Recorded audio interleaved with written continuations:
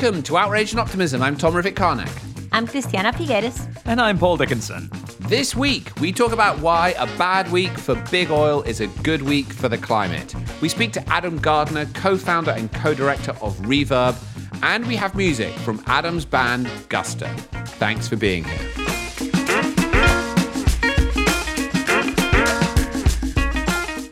So we talk a lot in this podcast about geopolitics and big changes in the world and how different powers are fighting each other for what the future is going to look like. But this week has just been so inspiring because it's been about the triumph of small actions and how they can snowball into enormous transformations. Real David and Goliath stories, from shareholder activism to what can be achieved through the courts by a dedicated group of individuals who really want to see change. I think we're going to get into this, but this basically the last week has been characterized by major victories over big oil that would have been basically unthinkable even a few years ago, when the stranglehold of big oil on the world in terms of politics and economics just seemed so profound. But now it seems that we're breaking through.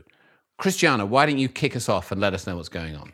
Well, thanks, Tom. I really do think it's a David and Goliath story, or several David and Goliath stories.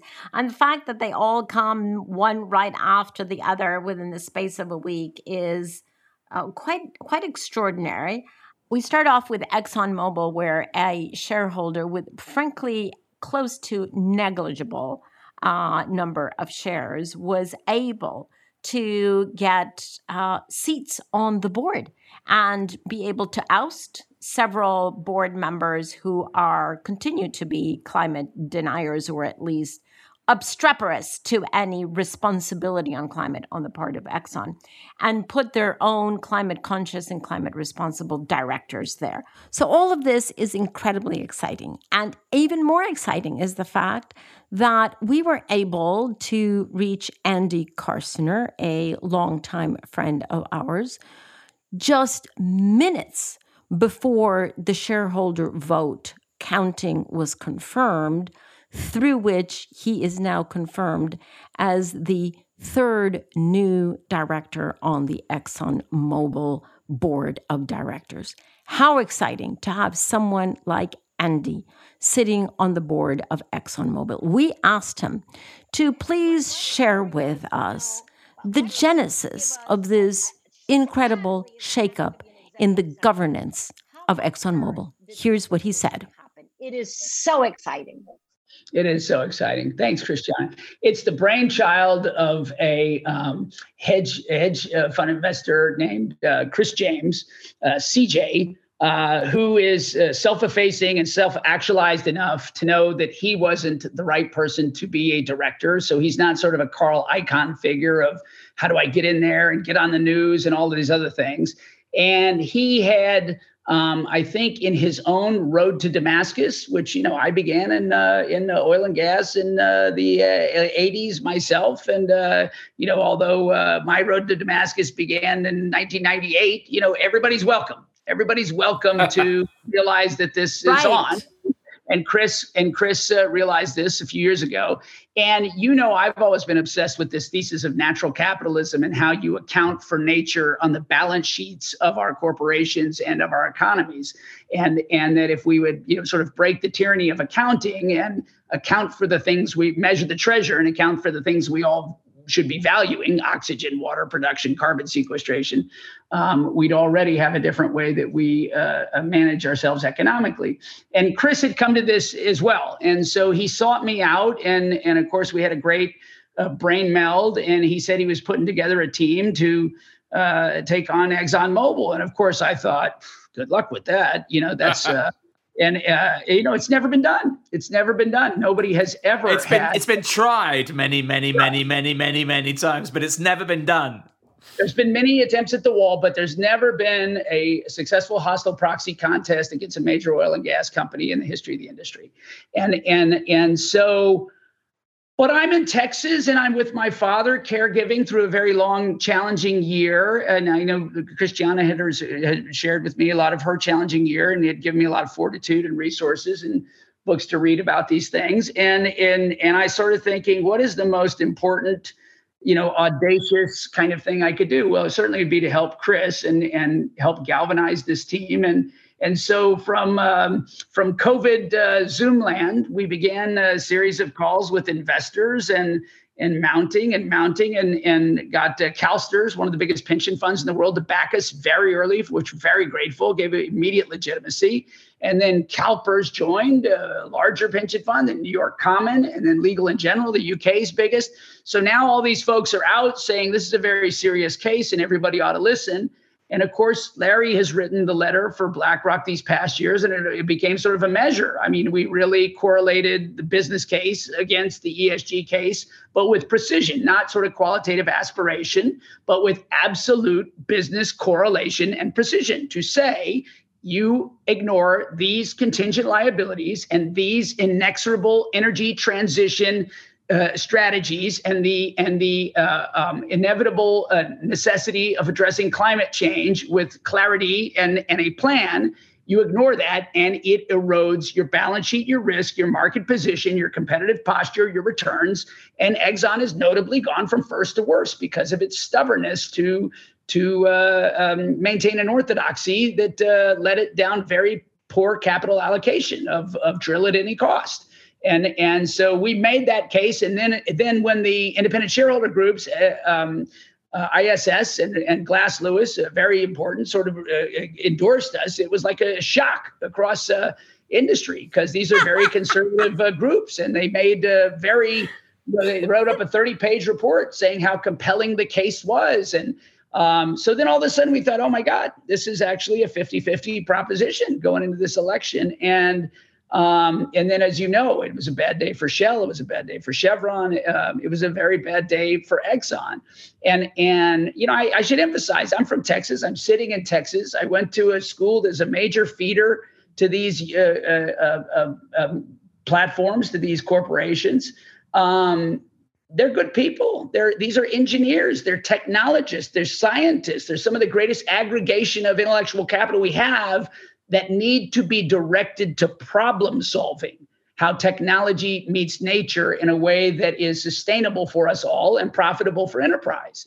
And you can't address what you don't acknowledge. And so I think that's the big breakthrough, is that I think people get to see this model of a small little engine that could, I think I can. And if your case is solid, and if you have the people who are credentialed in good governance and know that they want to strengthen the enterprise and turn it to the future we need to have, then the shareholders backed it, and so we feel really great. And Andy, if I may say so, I think I don't mean to try and correct you, but I think it's a really good day for Exxon. It was a really good thing for Exxon. Yeah. And that's right. And just to express this respect for this, you know, you talk about getting CalSTRS in and then CalPERS and then Legal & General, and they're starting to tell each other and all the different shareholders starting to watch each other. And then you mentioned ISS and Glass Lewis, people that probably most of our listeners have never heard of. These unbelievably influential proxy voting guideline people. Listeners, please pay attention to ISS and Glass Lewis and the ability for us to begin to build coalitions of investors. Honestly, you've written a book that I hope 1,000 people will follow. Yeah, I thank you so much. I for me, you know, as associated with Stanford and MIT and different universities now, and that's what I'm thinking, is that we are changing the playbook, that we are helping create a model of change that is not sort of perpetual dissatisfaction and a degree of pessimism. You know, I hear young people saying, I don't want to have babies in the climate and everything. And so what you all do is so important, because we have to believe in ourselves, that we have designed this problem. We can redesign our paradigm with the solutions.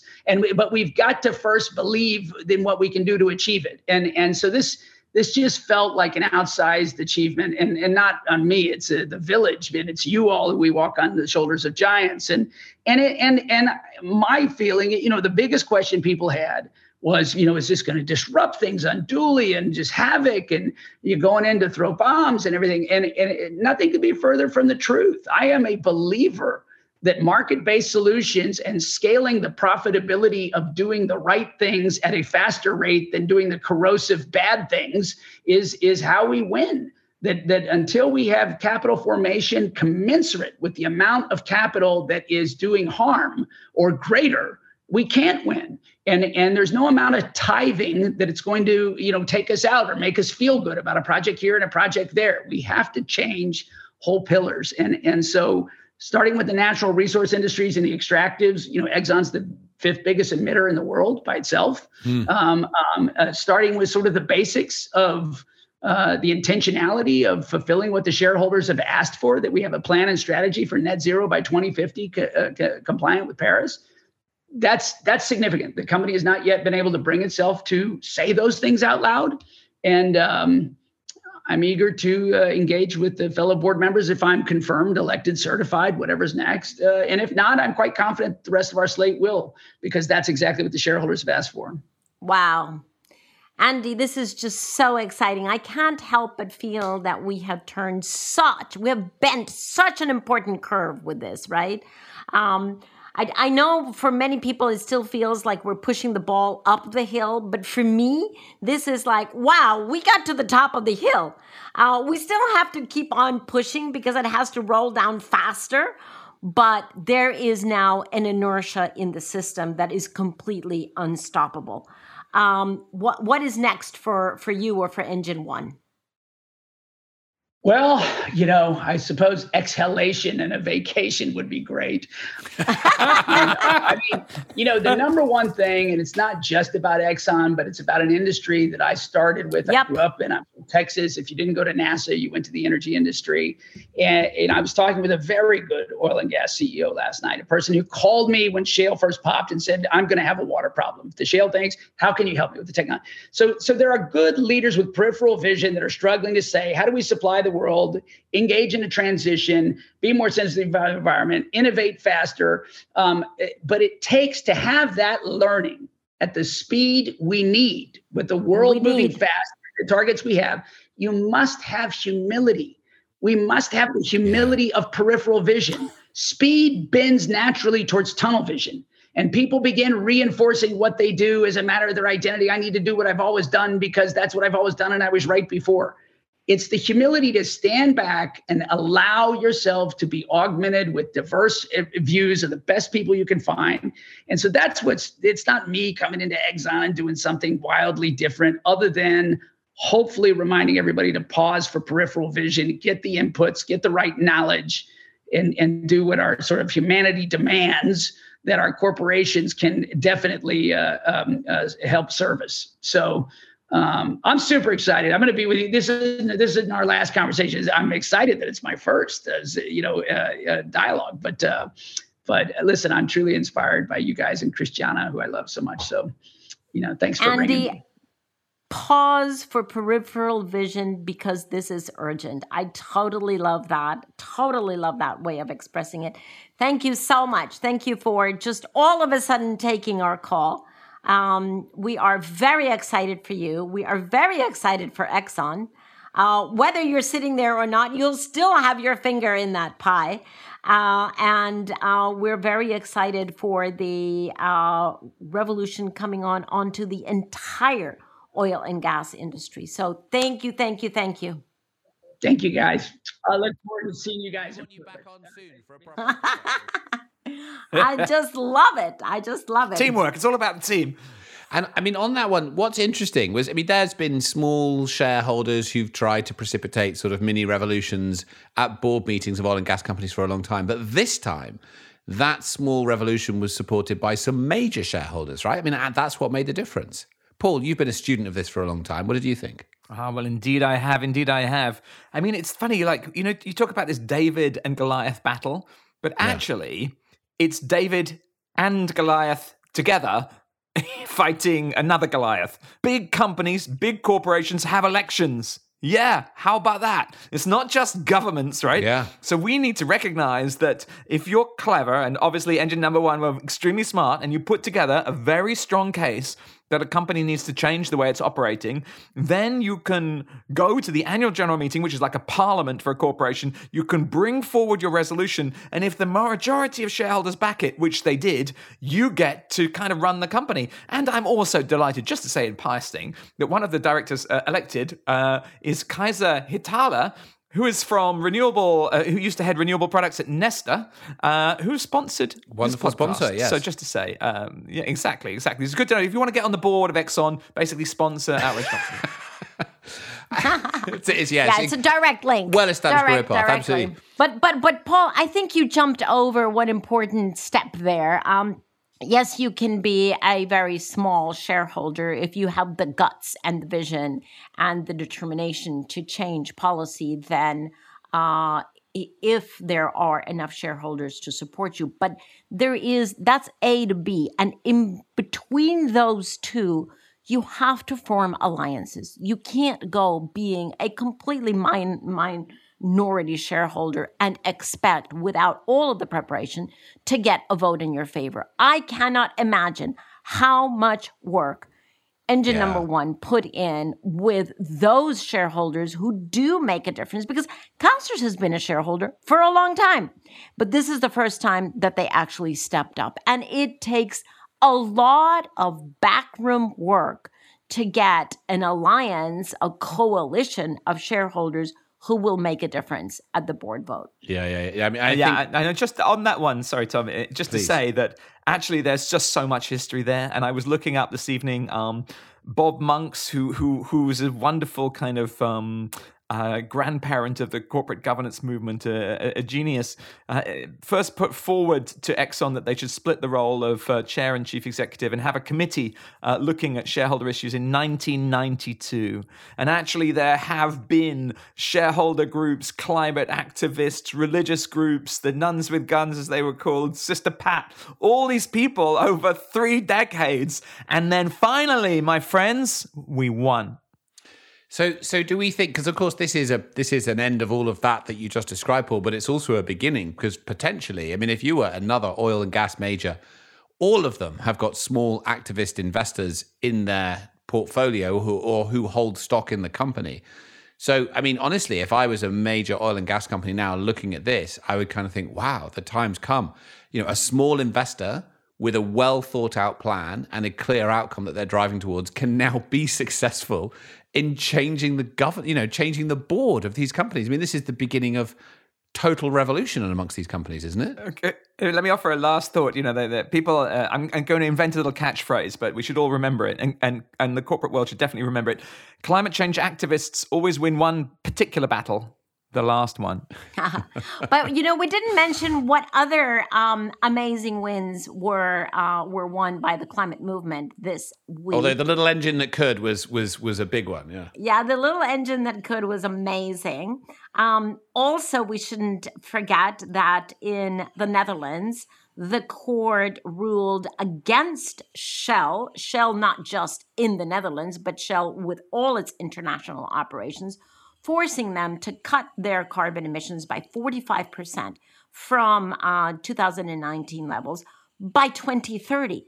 That is basically the day after tomorrow for a company that makes very long-term decisions. Now, of course, they're going to fight that, et cetera, but very interesting that the court now, for the first time, any court is actually having a resolution against an oil and gas company. And then what happened at Chevron, Tom, Paul? What happened at Chevron? I'm broadly speaking of the opinion that Chevron were obliged to report on their Scope 3 emissions. And yes, also through shareholder resolution. That's the point. And for those of you out there who don't know what is Scope 3, I've done it before. Clay can replay the tape.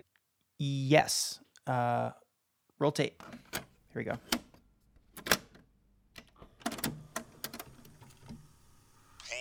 Would you like to explain what scopes 1, 2, and 3 means? I would love to. Clay, could we have some tiny little explanatory music? Listeners, Scope 1, 2, and 3 is the center part of Greenhouse gas accounting. Scope 1 is the fossil fuel your organization purchases, and Scope 2 is the electricity your organization purchases, and those are both in your audited accounts. Easy to calculate.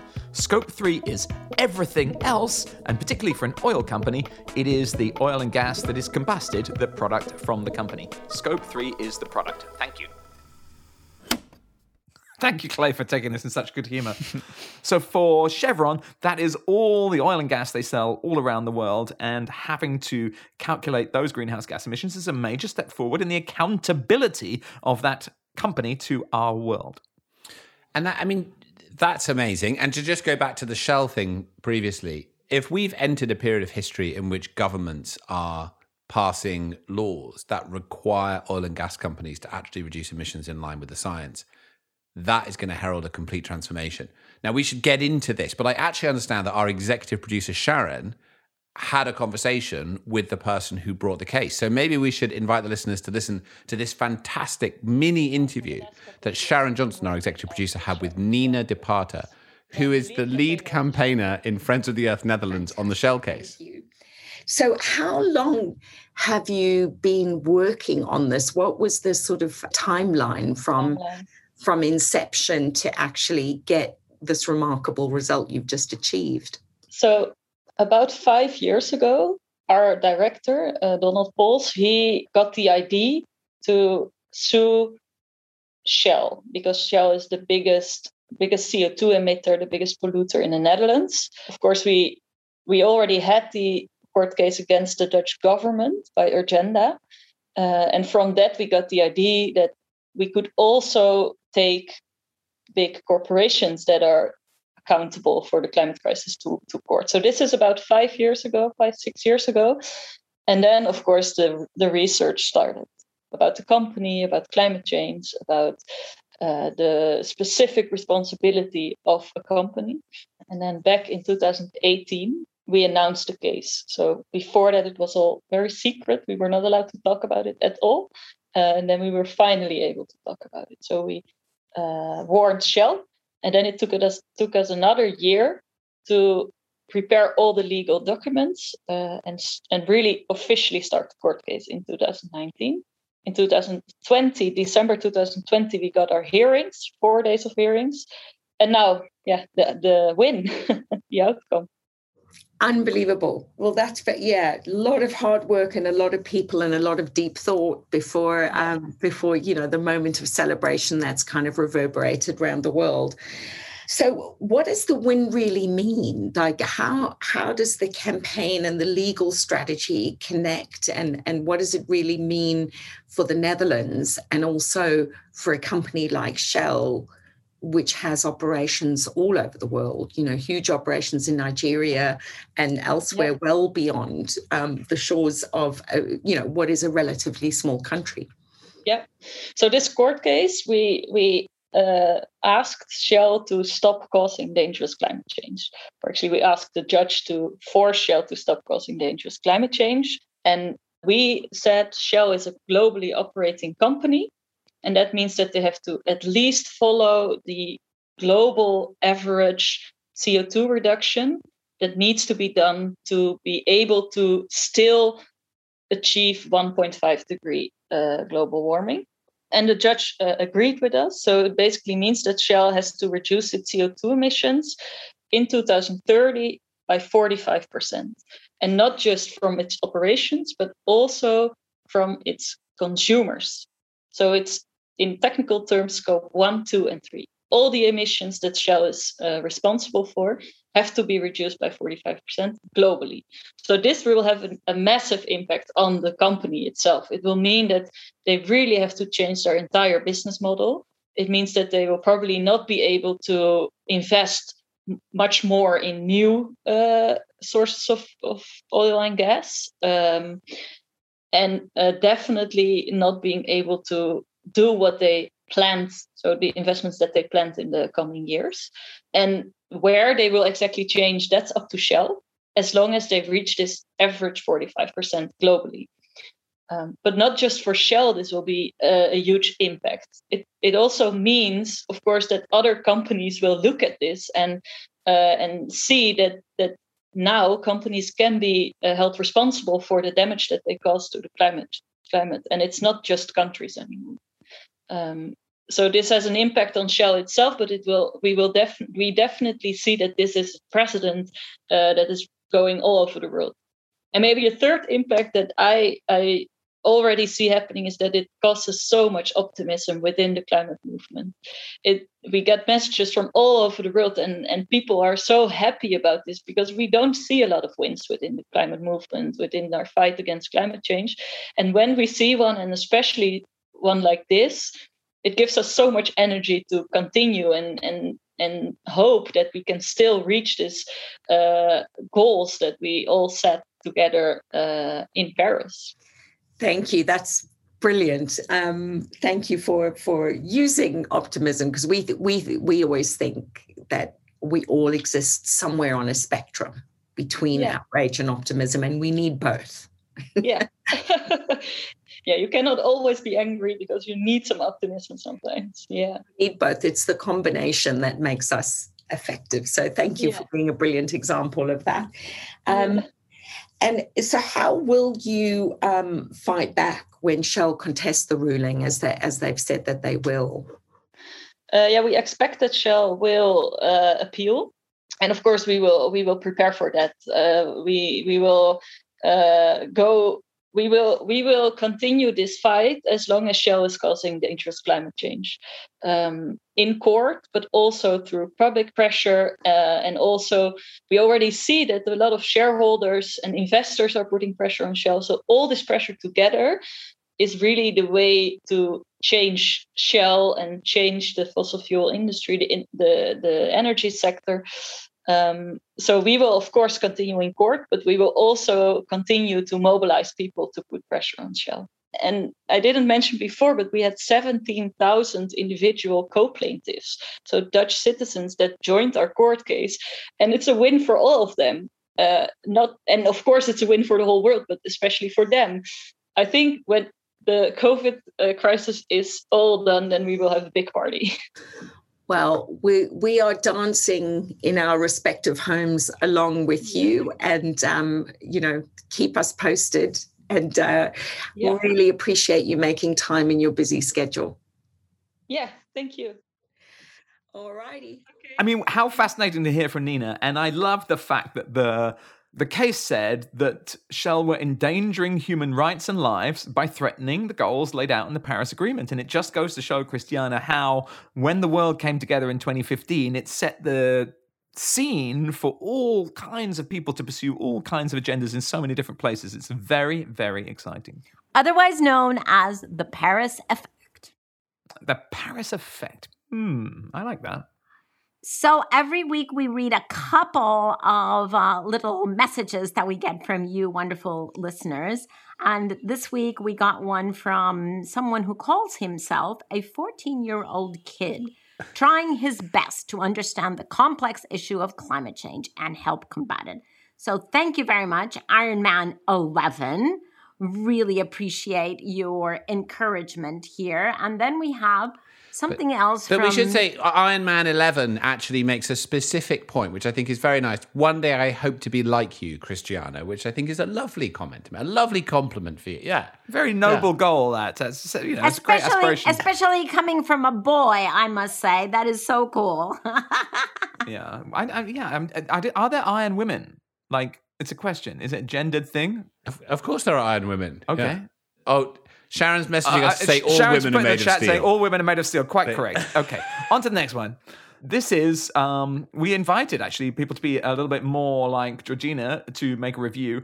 And this is Jet Set Julie from Great Britain. And she says, this Game Changer podcast has the highest caliber contributors and discourse that I have ever had the privilege to listen to. Bertrand Piccard, Andrew Steer, Jens Stoltenberg. Wow, just wow. Thank you, and please keep doing this excellent work. Christiana is an inspireer who is lifting me out of the darkness and propelling me to change my career and stand up to be counted. Can't wait to watch Breaking Boundaries with my 9-year-old son. This podcast is complete spiritual and intellectual nourishment. Eat it up. That is so nice, isn't it? That's wonderful. That's so lovely. Thank you so much for leaving this review. Please send your reviews in. Please do. And it's actually a good moment to point out that tomorrow, Breaking Boundaries is coming Yes, out. yes. Thank you. I've been Thank waiting you. so long. Christiana, one last plug for Breaking Boundaries, which is on Netflix tomorrow. Okay, this is going to be the most important film you have ever watched. I already said so, but let me say it again. Watch it with someone who is younger than you, because that is the person to whom we owe our responsibility. Nice. So, Breaking Boundaries tomorrow. Don't miss it. It's going to be amazing. And also, we have an amazing interview for you today. Oh. So today we have Adam Gardner. Now, Adam grew up in New Jersey, in the wooded hills with more horse trails than roads, he says. And after meeting Lauren Sullivan, an environmentalist and campaigner for Rainforest Action Network, and now his wife, the two co-founded Reverb in 2004 to activate fans, musicians, and the industry towards issues associated with environmental pressures brought about by the touring industry in the music business. The spirit of environmentalism made so much sense in the context of Adam's experiences of touring with his band, Guster, and their campaigns have raged since then, from ending illegal logging to bring your own bottles to concerts to tackling single-use plastics, etc. This is a great conversation. They've done so much. You'll hear so much more. Sadly, I couldn't join this conversation for some reason. I had something else I had to do, but you two did an amazing job, as you always do. So here is the discussion with Adam. Well, thank you, Tom. Yeah, absolutely. Yes, thank you indeed. Love I appreciate it. No, thank you. That's good. And here's an amazing conversation with Adam, and we will be back, as ever, afterwards. See you in a few minutes.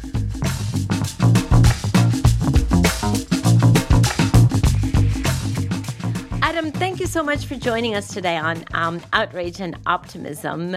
You, as we have already introduced you, as vocalist and guitarist for Guster. But if you will allow us, today we actually want to focus on the other part of your life. And you have many parts of your life, but we wanted to focus our conversation on the NGO that you and Lauren, your wife, founded 18 years ago. 18 years ago. 18, 1-8, is that correct? That is, yeah. Makes me feel old, but yes, it's true. And I think You get a it's long also, service award in climate change.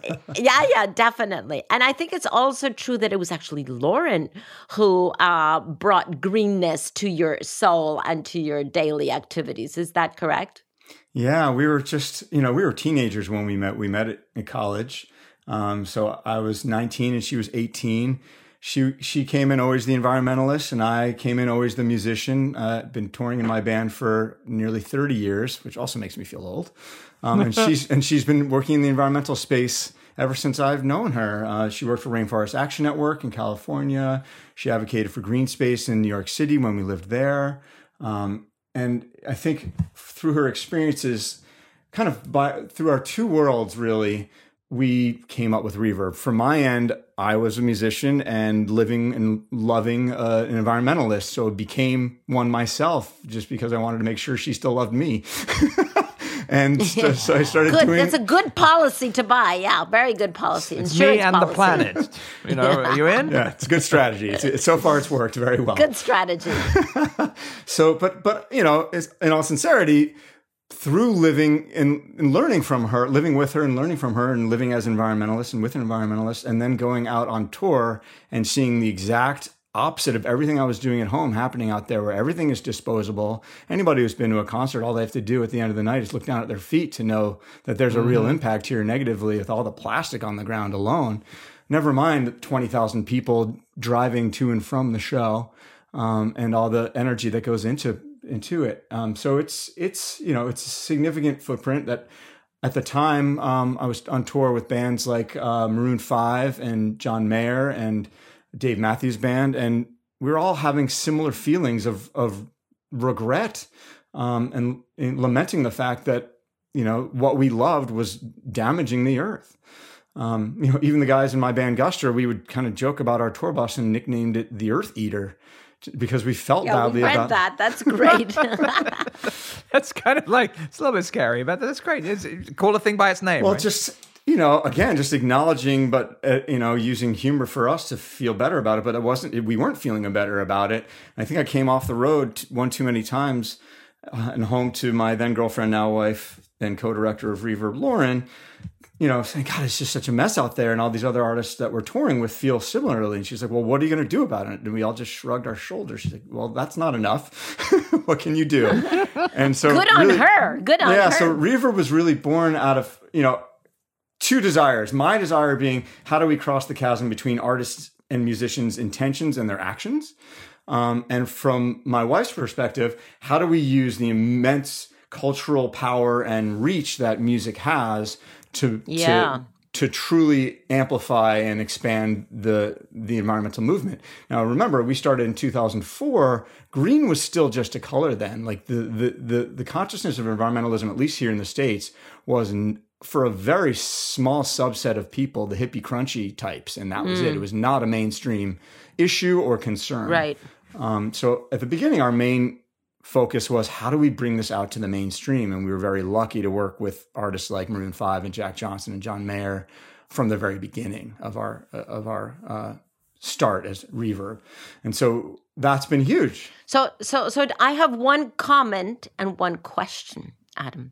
My comment is a comment of full, deep, and sincere regret that we did not plan this conversation with you in advance so that we could have had Lauren speaking right next to you, because honestly, we owe her a deep... She's the missing woman. Yes, definitely. So a deep debt of gratitude to her that she was the one who put this before you and I guess challenged all of you to continue doing what you love and what your passion is, but doing it more responsibly. So could you please, and I know that she's very busy at the Reverb office today, but please give her from us our gratitude for having sparked this interest in you. So that's our comment. And my question is, do tell us then, explain to us, because it's quite unusual the niche that you carved out for yourself as an environmental NGO. Can you tell us, first of all, what does Reverb mean and what do you do? Again, the credit goes to my wife, Lauren Sullivan, with the name for Reverb. Yay, Lauren! Here's to Lauren. So from my perspective, Reverb is, it's a knob on a guitar amplifier that allows this echoic effect on your instrument. From her perspective, and why it has a nice double entendre is that it's also reverberations, and the fact that it starts with an artist who has this audience and has a microphone and has a platform online and in person, face to face, with these very unique relationship that musicians have with their fans, really unlike any other celebrity. Like, I'm not a big fan of the term celebrity influencer, but musicians do have a very deep and meaningful relationship with their fans. Even a band at my level, which is not known over in your neck of the woods, we have fans that are, we write these lyrics and they tattoo them on their skin. What we say and what we are and what we feel. That'd be good lyrics. Adam. Hopefully. People are going to have them forever. Exactly. I wouldn't choose to do that. Clay, who was a touring musician a couple of lives ago, he calls it an insane amount of power or influence over your audience. That's the way he describes it. It is. And what's unique to the environment is that you can be a working example of what can be done. And so that's the approach we've taken with musicians and their fans is, well, let's get them walking the talk on tour and having the tour itself be a display of what can be done to protect people and the planet. And so it's very powerful for an artist to say, hey, tonight's show is carbon neutral or climate positive. We're supporting all these organizations locally, nationally, and globally to fight the fight. And we want them here. We set up an eco-village of these organizations so fans can plug right in and take action on the spot at the shows. And we give them incentives to do so, right? You can win a signed guitar from the band, or you can win ticket upgrades, or whatever it is, to get them to pay attention. But honestly, the fans, when given the opportunity and are right there and at a peak emotional moment where being at a concert of their favorite band, they want to get involved, especially if the band is saying, here's what we're doing and we want you to join us. We're not using single-use plastic water bottles backstage. We'd like to encourage you to use reusables at the show, and we've set that up here. So I didn't answer your question in full. That's what Reverb means, is the idea is that it reverberates out from these artists because of that unique relationship. Love that. A lot of what we've done, especially in the beginning, is on tour, because fan to fan, that band to fan face to face interaction is so important and special. And then also it's just, it's the largest platform artists have to engage their fans and also show it's the largest impact they have negatively on the environment too. So that's where we focus to minimize that footprint. Let me ask you just if I can ask you about the eco-village creation. Like, I'm an eco-village person. I'm involved in an eco-village in Scotland called the Findhorn Foundation. I love eco-villages. I've been to others. And my question for you really is my experience of eco-villages is they're wonderful places, but they really come alive when there's music, when there's art, when people's hearts are being touched and we're being kind of connected by the magic of music. You are the music whilst the music lasts, and me becomes we at that exact moment. So looking at it the other way around, how do you turn a concert into an eco-village? What does that involve? So we actually fold Reverb staff onto an artist tour. So, for example, Billie Eilish's world tour, we put 2 staff on the team, folded in just like a crew member. So, same as a crew member. So you embed them. You embed them into the touring group. Wow. 100%. For how long, Adam? For how long? The entire run of the tour. They're a part of the team, part of the family to make systemic changes happen on the tour. And getting all the different things in place, because we found that we can do contractual riders and we can make suggestions and consult, but everyone out there has a job to do and their plates are full. And it's clear that there's so much work to be done that it necessitates, if we're going to make significant changes happen, it really necessitated it to be someone's job out there. And that's what we do. So we have a number of folks that are no stranger to being on tour, which is a skill in and of itself, because you have to live on a tour bus. Indeed. With everybody. It's a survival skill. It's a bit. It's fine. Look, let's say I pitch for that job. So say if I'm trying to get a job at Reverb, I'm going to be on Billie Eilish's world tour for however long. And what am I doing on that bus? What's my job? You are up first thing before everyone else to get to the venue and make sure that catering for breakfast is as we've advanced it, and making sure that all the waste collection and waste management is in place. You're going through with the general manager of that venue where we already advanced it, but still day of, we've learned you still need to do it again and do a walkthrough. Here's where we're going to set up the eco-village and the concourse. Here's how many square feet we need here. We need a water hookup for our free water refill stations. We will be receiving donations for bottles out there and all these different things, because it's a comprehensive program. So making sure that even simple things like that catering is in order, that we don't have a bunch of styrofoam and disposables out for the band and crew. And what about food itself? I mean, do you pay attention to the kind of food that's served, and what does that look like?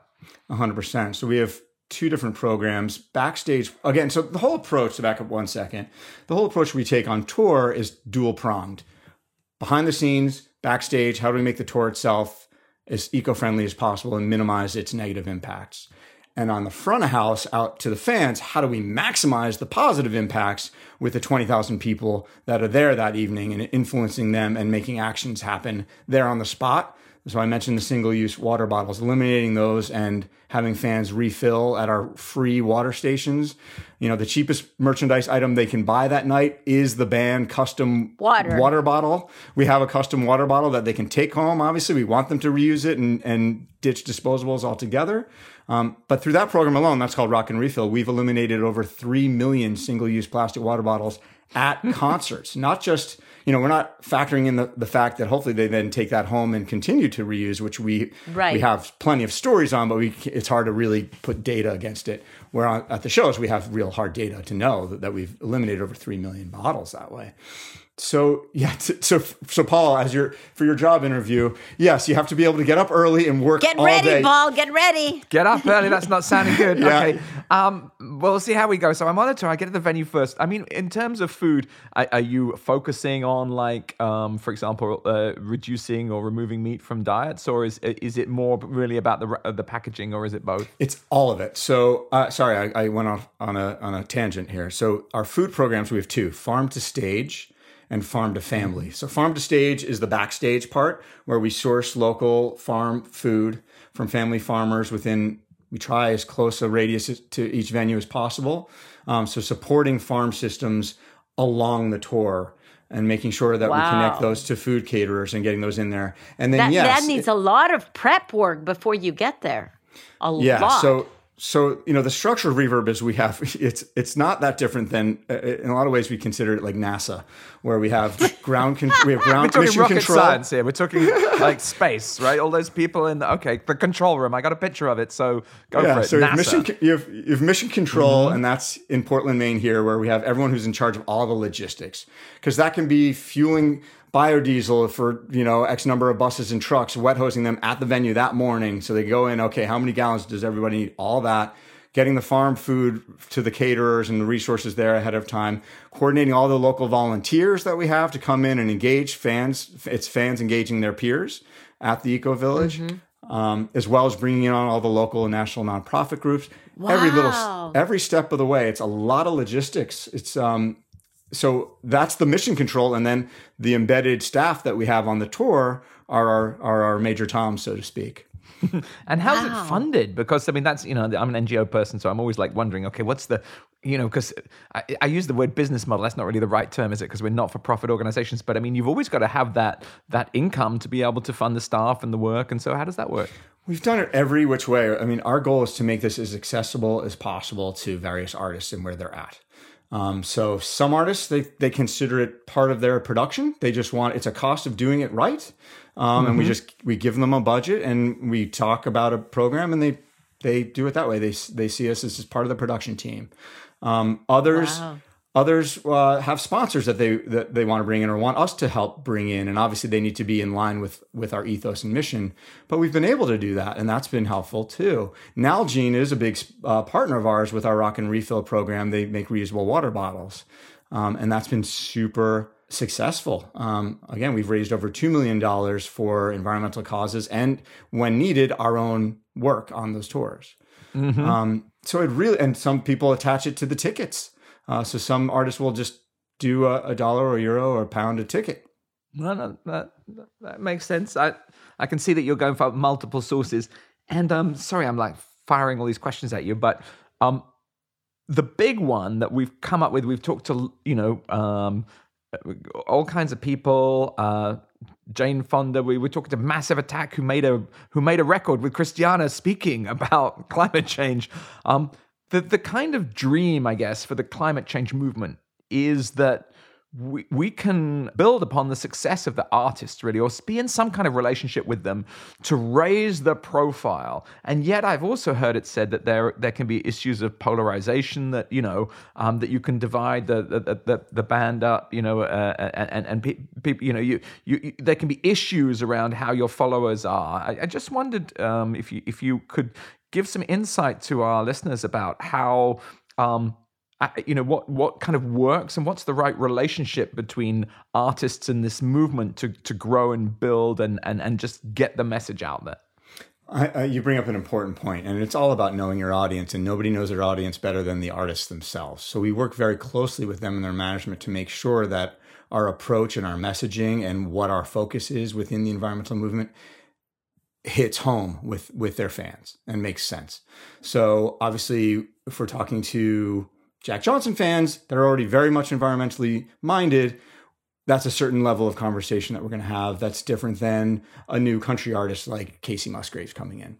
And even, honestly, we've even changed messaging depending on where we are geographically, especially in our, in the States. I mean, a 40-day tour takes you through very different parts of this continent. Yes.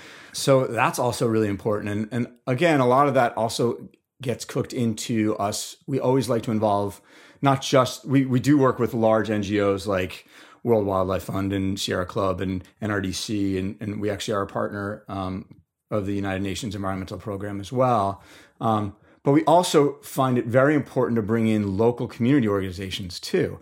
Also, it means a lot to them to have 20,000 people all of a sudden aware of who they are in their own communities. And it also ties in those community concerns and issues that will be relevant to those audiences. So it all kind of is cooked in and works well. Adam, and in your diversity of approach that I very much understand and appreciate, I'm curious how you approach an artist or a band that you haven't worked with before. those that are already, let's call them, in our space, in our tent, are probably very easy to approach because you just bring a certain methodological approach to what they already stand for and the messages that they've already been giving. And they are, I'm sure, entirely delighted and grateful for that rigor and of your methodology and the completeness of your engagement. However, do you limit yourselves to those that are already inside the green tent? Or do you actually try to approach those who haven't even thought about it before? And those who are much, much farther away from our tent, how do you approach them? Because before you can even touch the fans, you have to enroll the artist, the band itself. How do you do that?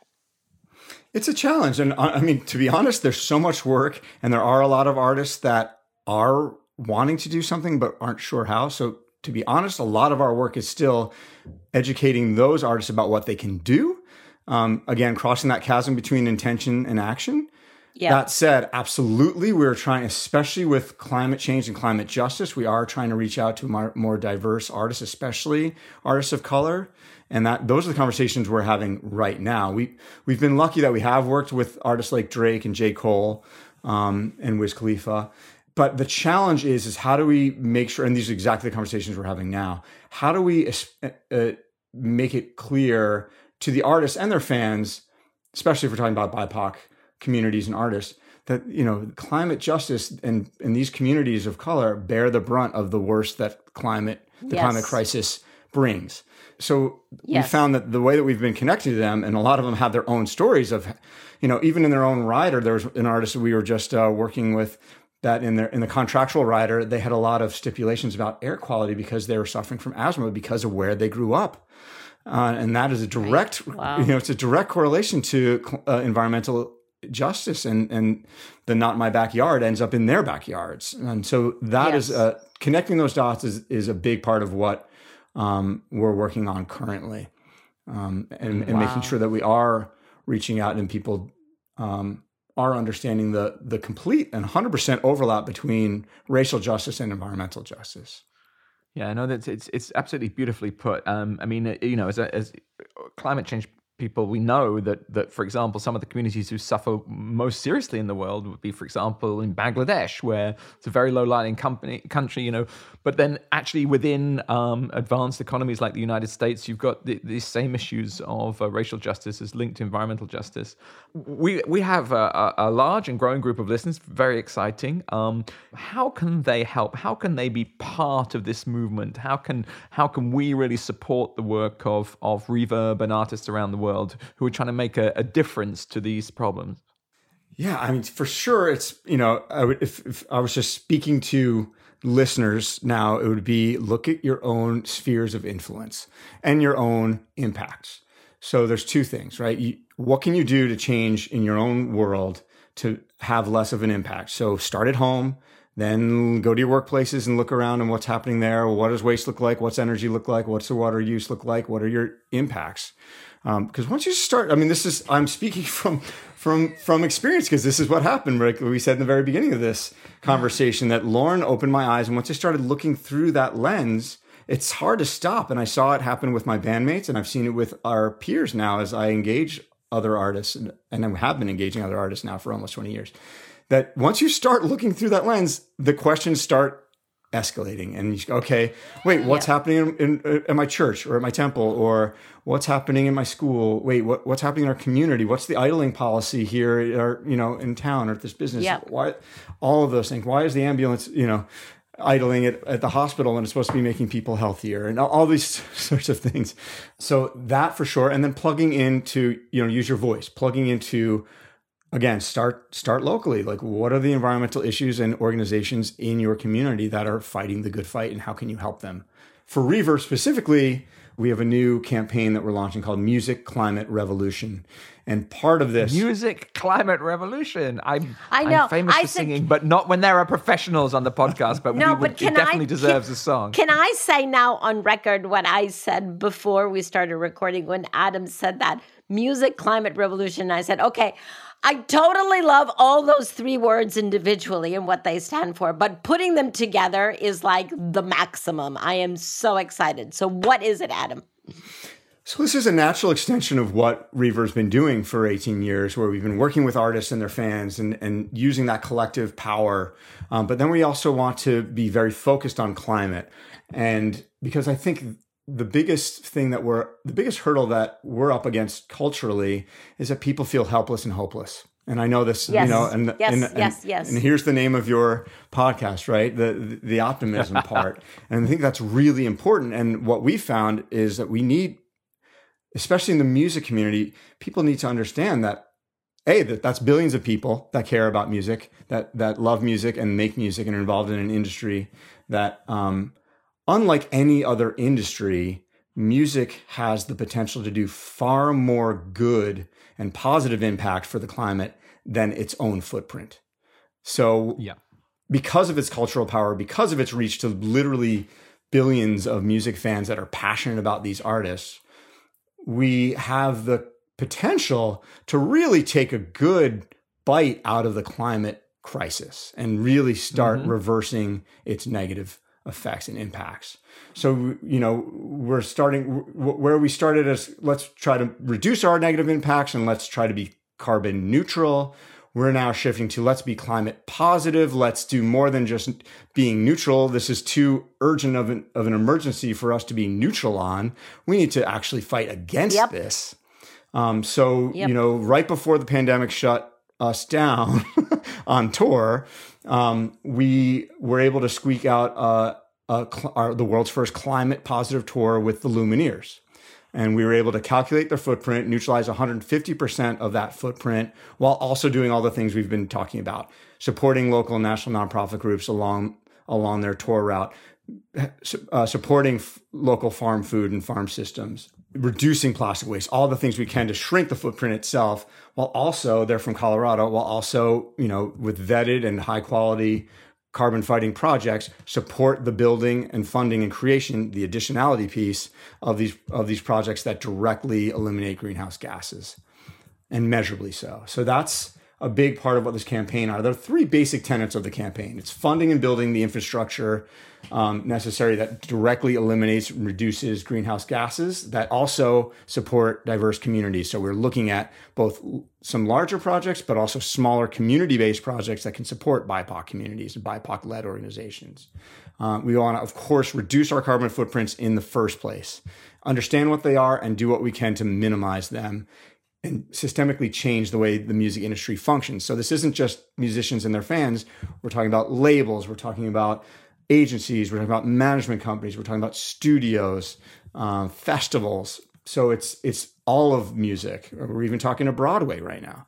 And then again, harnessing music's collective voice, the power that we have collectively to make change, to demand the change of businesses and governments around the world. We've done some of this already, and we've had success when we bring artists together.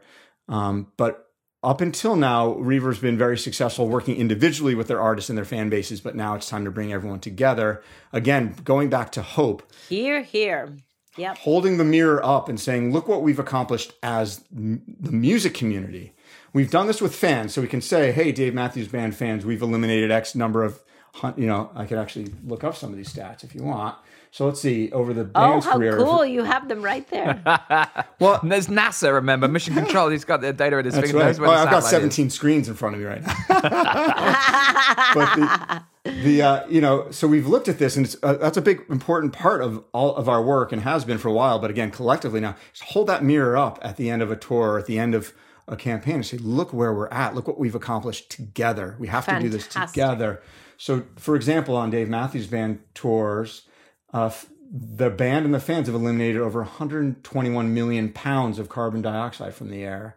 They've raised over $2 million for environmental causes, taken almost 1 million individual actions for the environment, eliminated 500,000 single-use plastic water bottles at shows, supported over 1,000 nonprofits and 1,000 local family farms, and 140,000 pounds of food waste were composted. So these are just just showing like there is an impact. We can do this. Yes. You don't have to lose hope.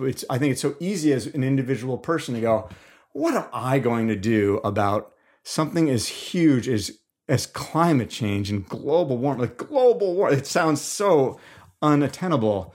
But the fact is together we can, and we have been, and there is real impact, and we have to. We have no choice. It's imperative.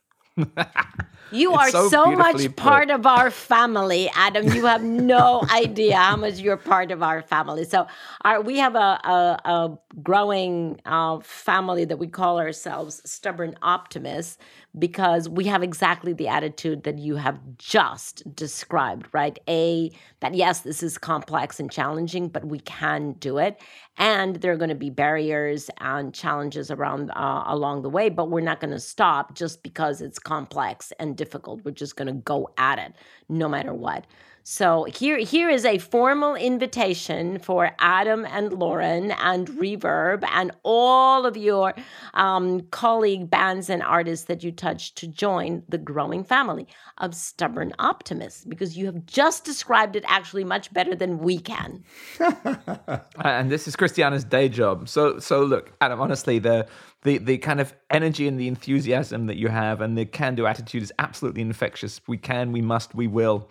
That's very deeply held and heartfelt. So we have to, unfortunately, finish, but we always finish all of our interviews asking our guests one absolutely critical question. And here it is.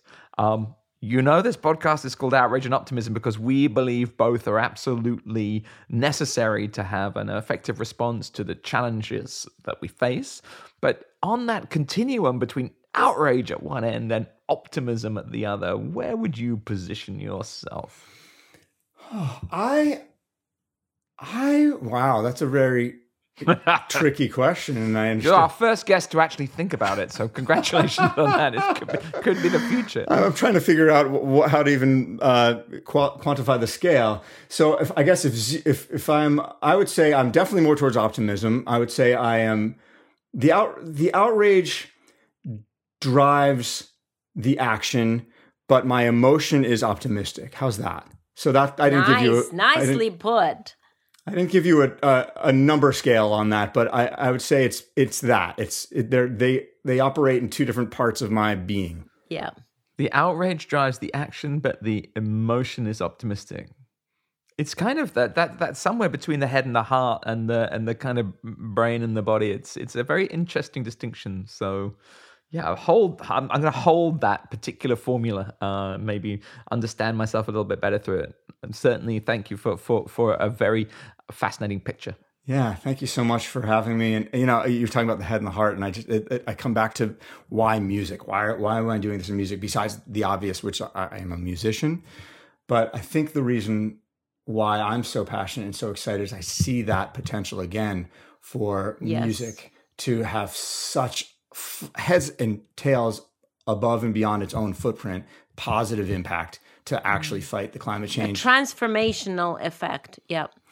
Well, and music moves people. When you talk about the heart, music's designed to open your heart. And if you're at your favorite band's concert and they have all of this, the first thing you see when you walk in there is the band and Reverb's Eco Village, and they've already been messaged ahead of time on social media to plug in and do this and all the great things that the band's doing to make positive impact happen on their tour.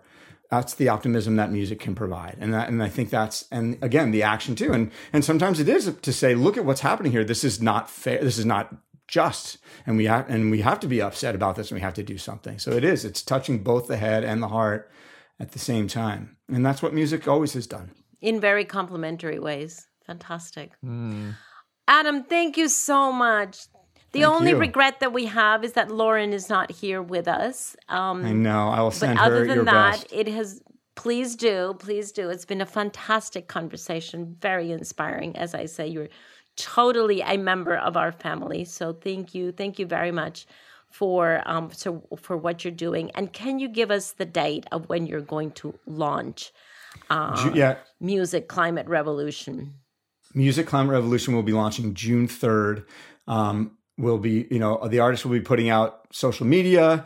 We have a number of wonderful artists and industry leaders that are part of this. And you can go, if you're listening right now, to musicclimaterevolution.org or reverb.org and find us there. We have an action and resource hub there for fans and for bands and for various industry leaders, where they can start plugging in and taking action right away.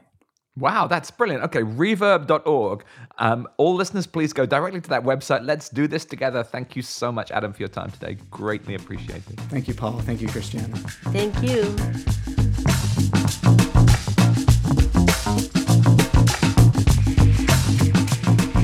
So I was so sad to miss that conversation. What a great person. What an amazing story. And what a great discussion. What did you two leave that discussion with?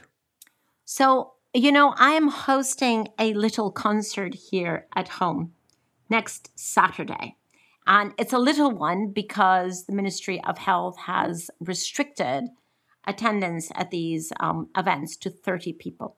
I don't think it's a little one now that you've announced it on Outrage and Optimism. Do you want to give us your address so that everyone knows where it is? Well, you have to make a reservation, and only the first 30 people will get in order to be within the law. But I hope to have it much more popular later. But here's my point. Ever since the conversation with Adam, it has really changed the way in which I'm thinking about what I hope to be the first of many concerts here on the beach in my garden, Ocean View, because we're so looking at, obviously, no plastic bottles. Everybody's bringing their own metal water bottle with them. People are getting together and carpooling if they're coming from far away. Otherwise, they're just walking here. So it's really, this is a tiny, weensy little concert. But what I love about the conversation with Adam is that it sparked this awareness that even at music concerts, we have to be aware of our emissions. Yeah. No, I cannot compliment Adam enough for being really just a holistic thinker. Well, the two of them. And art touches us, music touches us, these fans come together. The famous phrase, you are the music whilst the music lasts. We're all kind of like these islands, right? But, the music is the bedrock in a sense that kind of connects us. Music brings us together, to quote Madonna. But when everyone's together, then Adam creates an eco-village. I'm in an eco-village now. What a fantastic place that is. An eco-village is a space where people can kind of explore community and sustainability together, and it's fun. Or some of the amazing causes that they support, like farm to stage, like local food coming into the concert, so people are eating from, food from farms nearby. Like you said, rock and refill, bring your own reusable bottle, and so much more. And I think it's really just a way to sort of proliferate a new way of thinking, a new way of being, a new way of living. And I so support artists in kind of using their platforms, as we've said many, many times on this show, to kind of connect the dots and help change people together. Yeah. No, it was a great conversation. I loved I love lots of things about it. I love the fact that it was born out of, his desire to cross the chasm between music and artists and their intentions and actions. And then also his wife's perspectives around how do we use the cultural power and reach that music has to amplify and expand the environmental movement. So I thought it was a very beautiful sort of origin story, those two things coming together to create that outcome. And I also thought, I loved that he talked about the fact that bringing an individual awareness to your own and then your own community's climate footprint is actually a tool to empower us not to feel helpless in the face of climate change. That's something, Christiana, you and I have written about in our book a great deal. Actually, there's an enormous amount of anxiety out there at the moment. People are feeling deeply worried about climate change. But all the evidence is that when you start taking responsibility for it in whatever format makes sense for you, then you begin to feel like you're part of a great generational endeavor rather than subject to something that's beyond your control. So I thought that was very insightful, and how great the work he's doing. It's just so inspiring. I was really taken by the fact that this was born out of the perceived distance between him and his wife, Lauren.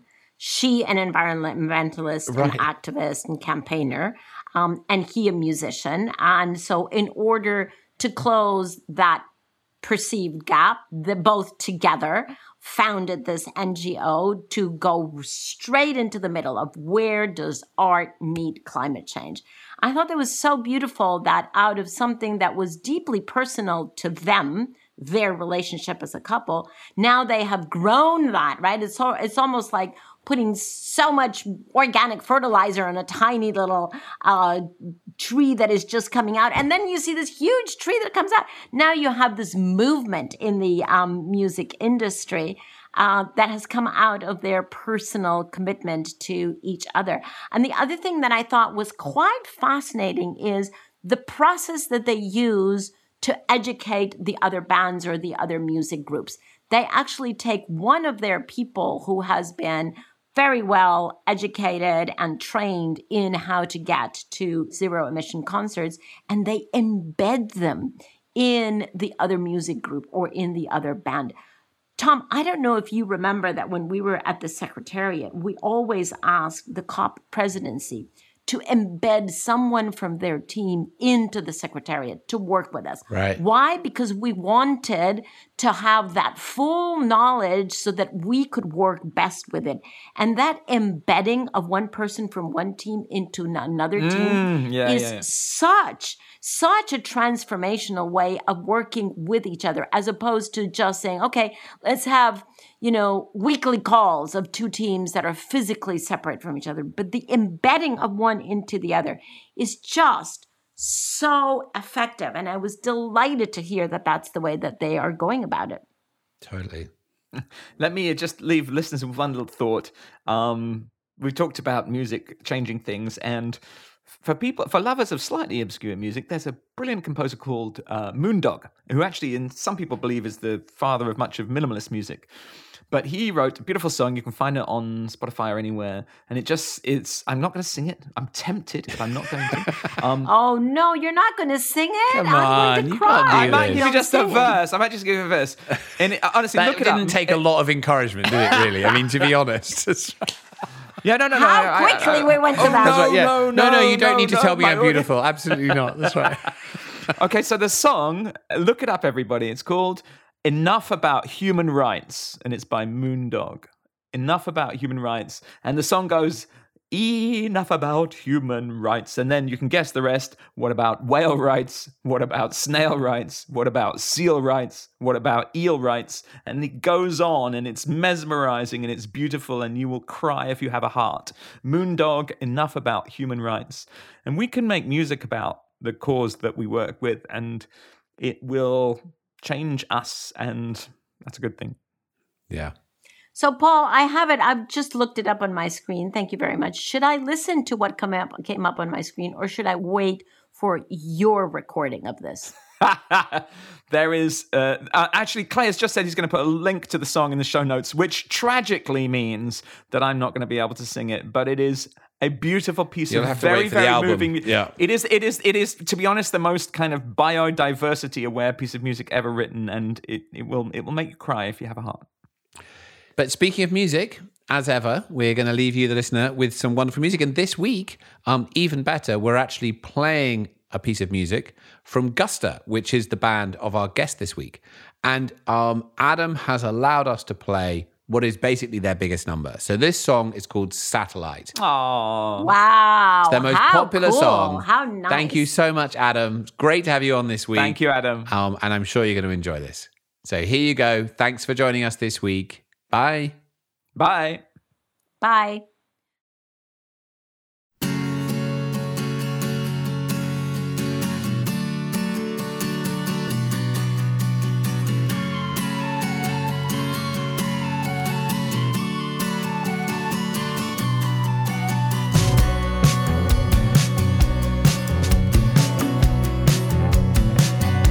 Shining like a work of art, hanging on a wall of stars.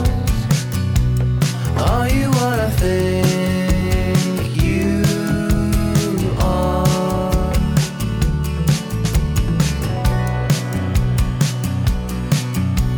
You're my satellite.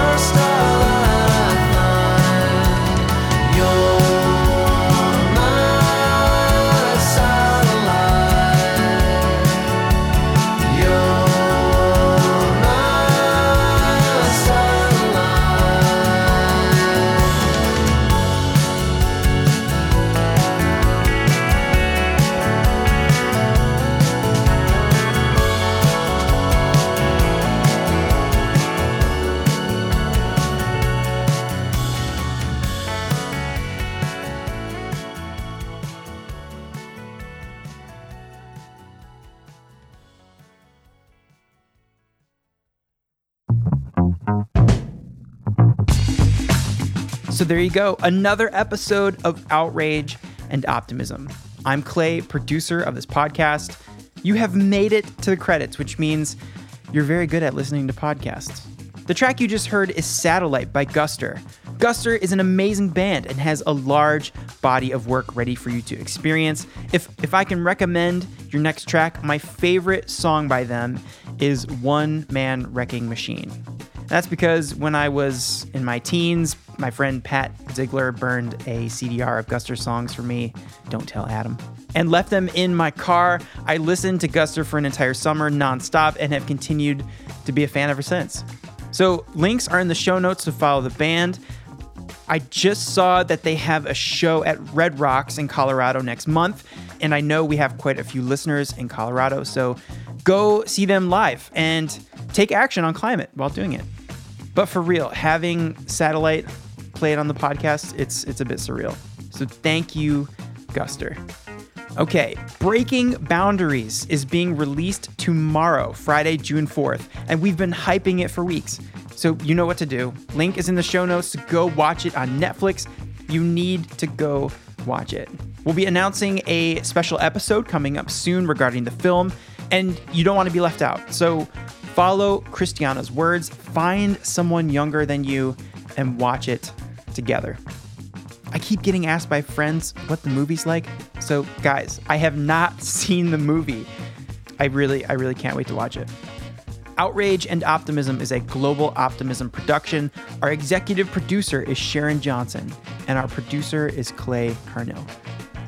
Global Optimism is Sarah Law, Katie Bradford, Laura Richardson, Marina Mancilia Herman, Freya Newman, Sarah Thomas, Sue Reed, and John Ward. And our hosts are Christiana Figueres, Paul Dickinson, and Tom Rivett-Carnac. Thank you to our guest this week, Adam Gardner.